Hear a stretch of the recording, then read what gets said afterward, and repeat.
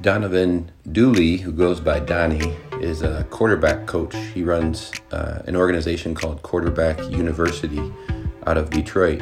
I spoke with him on the podcast, Sport and the Growing Good, and learned a little bit about the work he does, which is interesting because, as we talked about in the interview, it's not unique to football, this kind of private, specialized coaching that he does. So we see this in baseball and soccer and basketball and just about any sport, volleyball, where kids can go outside of their team and get a private coach. And that's what he does. He coaches quarterbacks.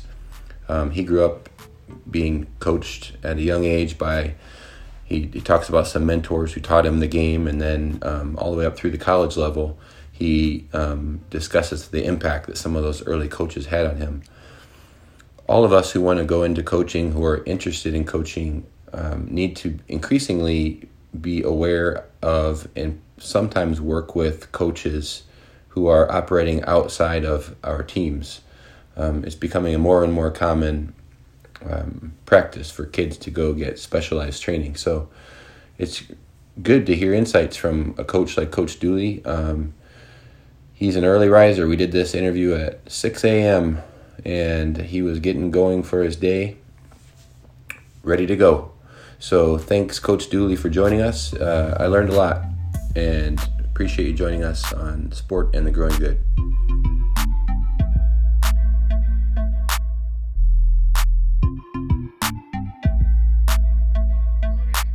So first off, I'm from the inner city of Detroit, and I played for the Eastside Falcons. My parents formed a team called the Eastside Falcons, or the east side of Detroit, in an impoverished area.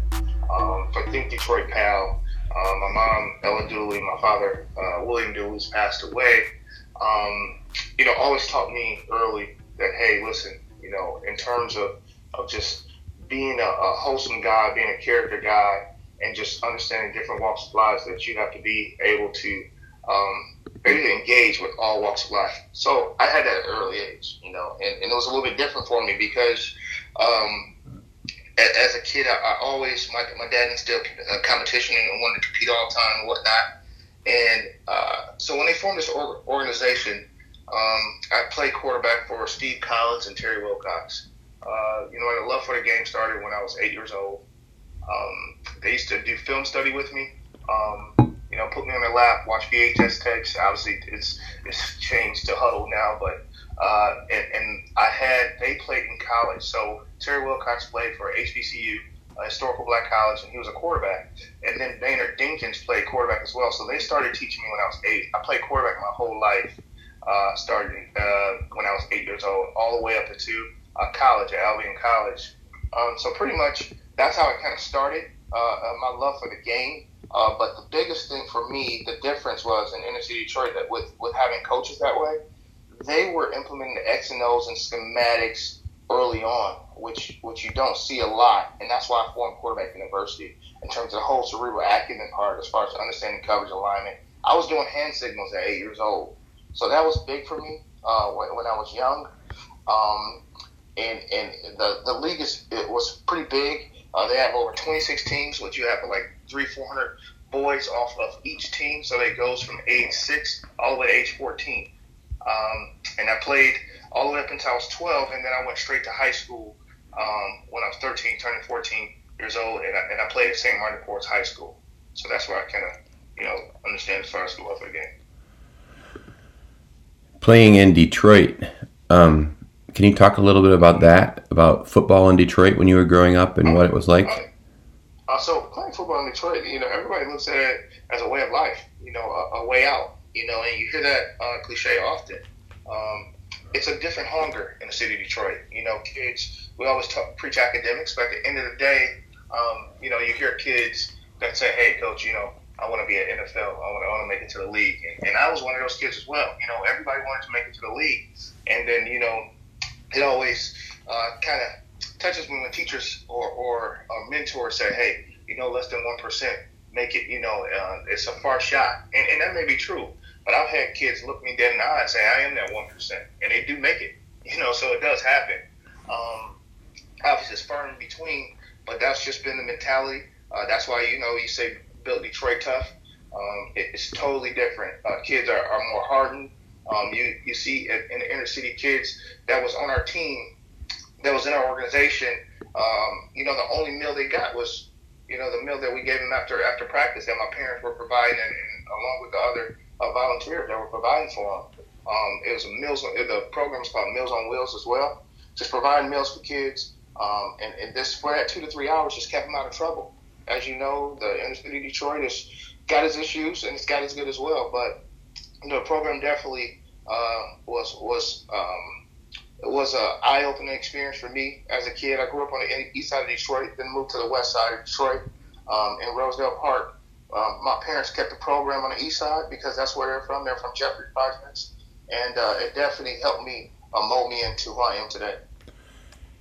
I'm going to skip over a lot of, you've done so many things, but I want to skip over a lot to kind of get to what it is that you do, Donnie. Yeah. Can you describe it a bit about, I know you played in college and you had a career, and maybe could you start with why did you go the route of quarterback university as opposed to like going and being a college coach? Okay. And it started with Detroit PAL. Okay, so in Detroit PAL, I started quarterback university in 2010. Okay. In the study of 2010, at that time, it had only been, 18 quarterbacks from Detroit PAL to go on to play quarterback at the collegiate level. And that was problematic, right? So you have all these kids, and PAL has been around for over 40 plus years, 50 years. And to only have 18 quarterbacks to go on was alarming to me. And I was one of those kids that was fortunate enough to have a quarterback instructor or quarterback coaches when I was growing up, just because that's what I had on my team. That's what my dad had hired as volunteers. And I was blessed. So as I looked at that and I started looking around, I said, most times an inner city black quarterback, what happens is they go to college and then they switch to receiver. And I was looking at like, okay, why is this? And it wasn't because they didn't have the arm talent. It wasn't because they didn't have pocket presence. Because a lot of them merely didn't understand coverage, didn't understand what cover 0 through cover 6 was, alignment, pre-snap, post-snap, understanding protection, and side adjustment. So they never understood that language because it was foreign to them, and they were just out there making plays. So I started quarterback university. I built a program, a curriculum for kids. Started in the inner city of Detroit. I started with literally, Sam Johnson's at Boston College. I was training him since he was 8 years old. Dewan Mathis, who's currently at Georgia. And those were two kids that were young at the time that I was working with, that went on and to play, big time college football. Then I had, others obviously was playing Division I AA, Division I. And that program, I grew from 2 kids to now we serve over 186 kids across the state of Michigan right now in terms of quarterbacks. And it's grown from there. So can you go through a little bit, say even with a couple of those guys, Samuel and Dewan, yeah. You mentioned kind of reading the field and being kind of some of the mental and kind of cognitive side of the game. Yes. So there's technical development. Is there also a relationship aspect of this? When you say relationship, in regards to just the personal relationship between me and them, or personal relationship to whom? I guess I mean it in a few ways when I really think about it. One would be, can you talk about the nature of your relationship with them? Do you view yourself as just a coach or as a mentor? How do you view your relationship with them? And then I'll just say one other way I was thinking about that was, are they in relationship with each other as they're training, and what do those social connections look like? Okay, definitely. I think it's an all-inclusive approach for me. When you get me as a coach, you get a mentor, you get a friend, you get a coach, and you get someone that's going to be your biggest fan, but also your biggest critic. And when it comes to those two, definitely just teaching them the X and O's from ground up. and hold and share accountability, being able to speak the language, being able to get out your comfort zone. And I talk about being an alpha male in the room. When you come in, you got to be able to get on the board. It's 5 phases of football. I say you have to be able to speak the foreign language. You got to be able to write it on the board. Have to be able to watch it during the game. You have to be able to process it during the game. And then when coach is wrong, you got to be able to make them right on the field. And ultimately that comes with that board work, the film study, body language. And Sam and DeJuan were definitely just dialed in and wanted to do it.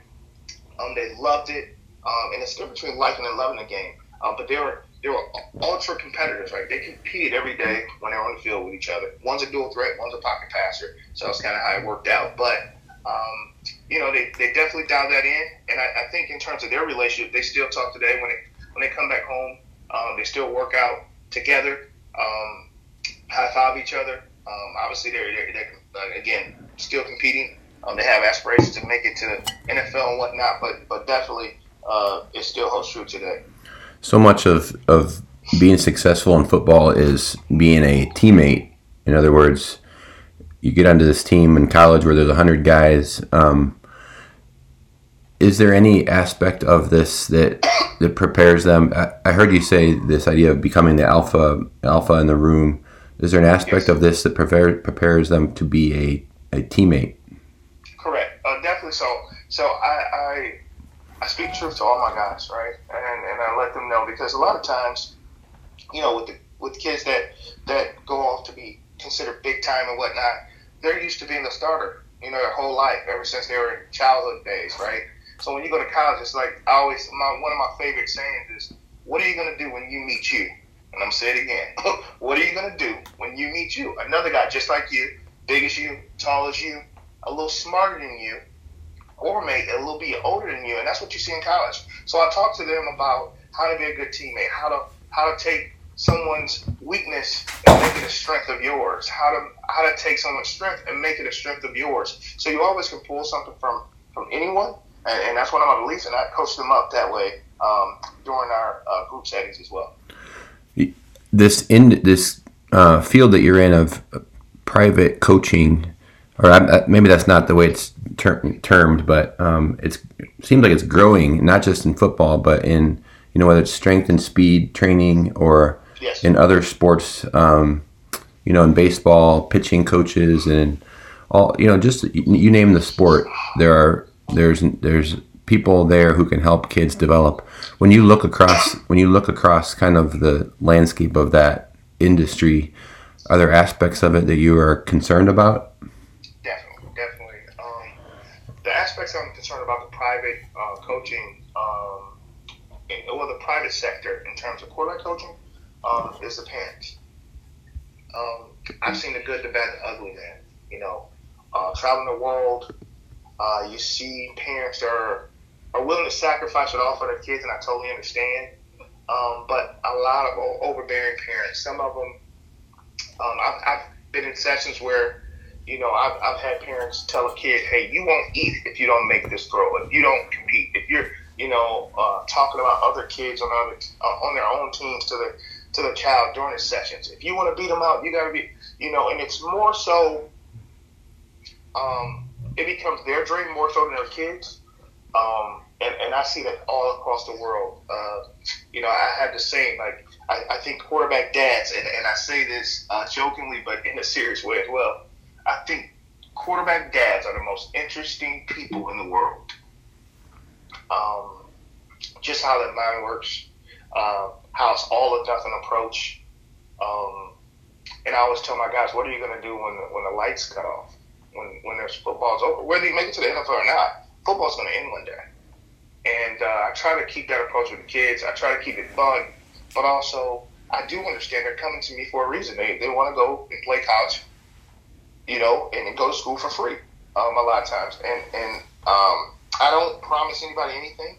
I just promise you that you're going to be better when you leave than you came. But ultimately, quarterback dads and quarterback moms are changing the landscape of the homes. I've seen homes break up over this. Whether it can be from a financial regard, it can be from a It's too much pressure. I've seen kids quit. And so my approach to this, like I said, I've seen it all. I try to advise the parents on how to deal with quarterbacks, and it's a delicate thing that you have to deal with. Do you have certain cues that indicate to you that maybe a parent has gone from supportive to overbearing? I do, but I don't know how that would. One thing I could maybe follow it up is, you notice even on social media, parents who become kind of the biggest PR people for their kids.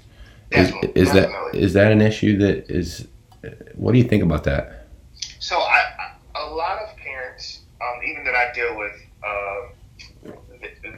their parents control their Twitter and their social media. So they're the ones putting the videos out, promoting their kids. And I think at first I thought it was problematic, but now I say, you got to get with the times, right? It is what it is. Social media is where it's at. That's how the world's working right now. That's where the parents are. That's where the coaches are. As you see today during this pandemic, coaches are networking with kids all through social media because it's the only thing they can do, through Zoom, through Instagram, direct message through Twitter. So that's the way. It's okay. I would rather I would rather see kids doing something active and getting outdoors and doing something versus just staying in the house and playing Fortnite or doing something. So it's fine with me. How about access? Are there kids who are, say, in the police athletic league who are high talent but don't have the resources to do private training, and how do they get brought into the fold? Definitely, great question. So as I began to expand and travel the world, obviously this is how I provide for my entire family. So the price point was a little different, and it wasn't attractive to the inner city anymore, right?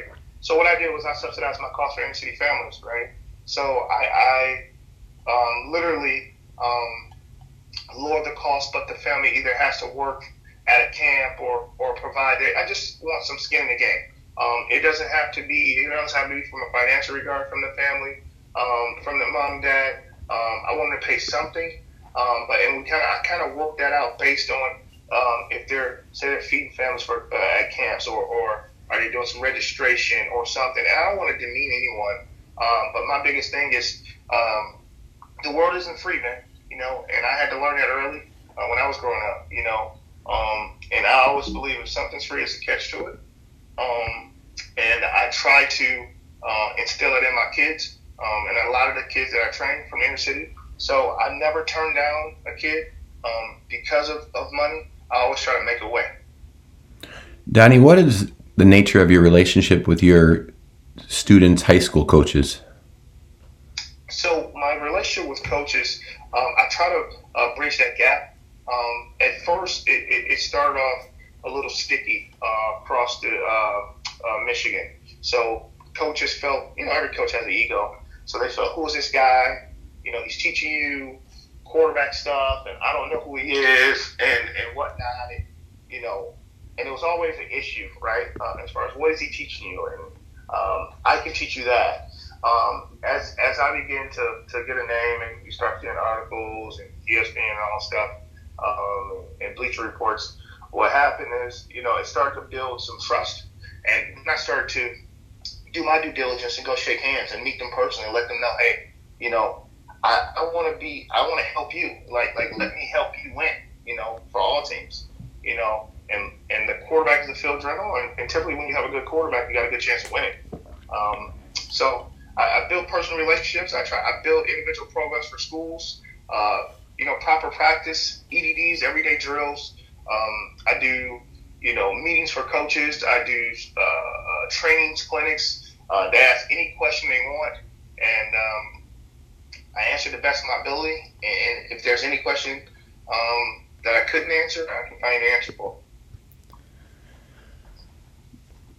When you have kind of your higher achieving players, such as you've mentioned, and they start having coaches come around to look at them at their schools and whatnot, what do you counsel them to look for in coaches at the college level, or really more broadly in the programs they're looking at? Well, we've been fortunate enough to have a lot of kids go to school, whether it's Division I, Division II. My biggest thing is don't chase the logo. That's one of my terms. Don't chase the logo. A lot of kids, chase logos. If Alabama comes in and say a Western Michigan comes in, they tend to, some kids or families tend to turn their, nose up at, Western Michigan because it's a MAC school versus an SEC school. And so I coach my guys up in there early. I say you have to go where they love you more than you love them. But ultimately, in terms of a coach, just know it's a business. Their job is to sell. Their job is to come in and sell you on the school. Their job is to tell you everything's good. Everything's great. And one of my favorite questions to tell my guys to ask is, what don't you like at the school? And I think if any coach tells them that they like everything at a school, that's not the place for you. They're lying to you. There's something that they don't like, whether it's something on campus, whether it's the surrounding area, whether it's just the atmosphere, whether it's the ethnicity ratio, whatever it is, it's something that they don't like, and you need to find that out. And you got to go where it's a good fit for you. Don't be afraid of competition, but ultimately, make a business decision. This question is kind of related to that one. Just my last question for you, Donnie, and I sure appreciate you taking the time. It sounds like the odds for a lot of kids aren't great to make, big time college or pros. Do you have sometimes from time to time kids who you view as success stories that maybe they weren't football successes, but when you look back at your time with them, you could say that was a worthwhile experience for us? Yes, definitely. I have a kid right now, Spencer McCourt. He's a GA at Bowling Green right now. Just gets your head when you think of him. He was an awesome kid. The kid is only 5'9". A lot of passion, a lot of energy. Attention to detail was there. Can spin the ball, can play. I knew he wasn't going to go big time. Played, low minutes at Northwood University. After he got out, he said, "Coach, I want to be coach." I already knew it. When you're training a guy, you can tell, when he's all in, all his chips are in, and he wants more. He wants more. He asks the right questions. And when I say the right questions, he's asked, and there's no question that's the right question, but he's asking those questions that he's engaged. He's doing a little bit more. He's digging a little deeper than most. And he was that. I think Spencer will one day coach in the pros, or at a high-end head coach. And he's one of those success stories that you say, you know what, you made a difference. He talks to me today like, Coach, it's crazy that you were teaching me some of this stuff when I was, 12, 13. And that's one of my philosophies. I teach young kids, on a higher end, because technology, I believe they can learn it. And it's not can they learn it, it's can you teach it. So that's kind of my success story for you. That's a great example of how your training is not just kind of a technical or physical training. It's the thinking the game part, it sounds like. Definitely. No, it's huge for me. I always tell my guys it's 90% mental, 10% physical. They have to understand, because so many kids, honestly, Peter, they watch film, but they don't know how to watch film, right? So it's almost like you're watching plays happen. You're watching the end result without knowing the inner workings of why and when, and being able to anticipate. And anticipation is one of the biggest strengths a quarterback can have, is anticipation. Understanding that's why Peyton Manning, the greats, are good, because they anticipate so well. They film study. It's almost like deja vu, like I saw this before. And they're running the play back before the play even happens, understanding what's going to happen based on alignment, based on spacing, based on windows, based on body language, based on, I even talk about defensive coordinators having tendencies. I break down defensive coordinators for my guys to let them know when they're going to do it, why they're going to do it. And everybody has a tendency, including myself. And once you find those tendencies, you gotta strike fast, because coaches, sometimes good coaches, are going to try to break them. But a lot of times in high school football, they're not going to break their tendencies. They're going to stay with it.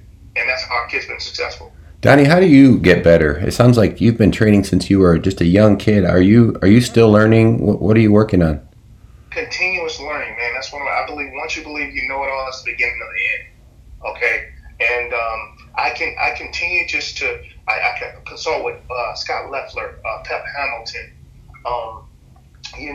I listen to guys. So Leffler, Coach Brady, and Pep was with Andrew Luck, and Peyton, those guys, and Breeze and Saints. So I continuously listen to guys who've coached at the highest level, and just take notes and just listen. I just say, hey, just give me all you got, and I just continue to learn every day. I believe I can learn something from anyone, and just the ideologies and theories about behind things, where to hold the football, is pocket presence, should you clear with the front foot or back foot, why is it more advantageous, different arm angle throws, should we practice that with young kids or old kids, is that bad mechanics, and then I put what I call my own sauce on it, where I look at a kid and say, you know what, some kids are natural throwers, okay, so how important is throwing motion, right?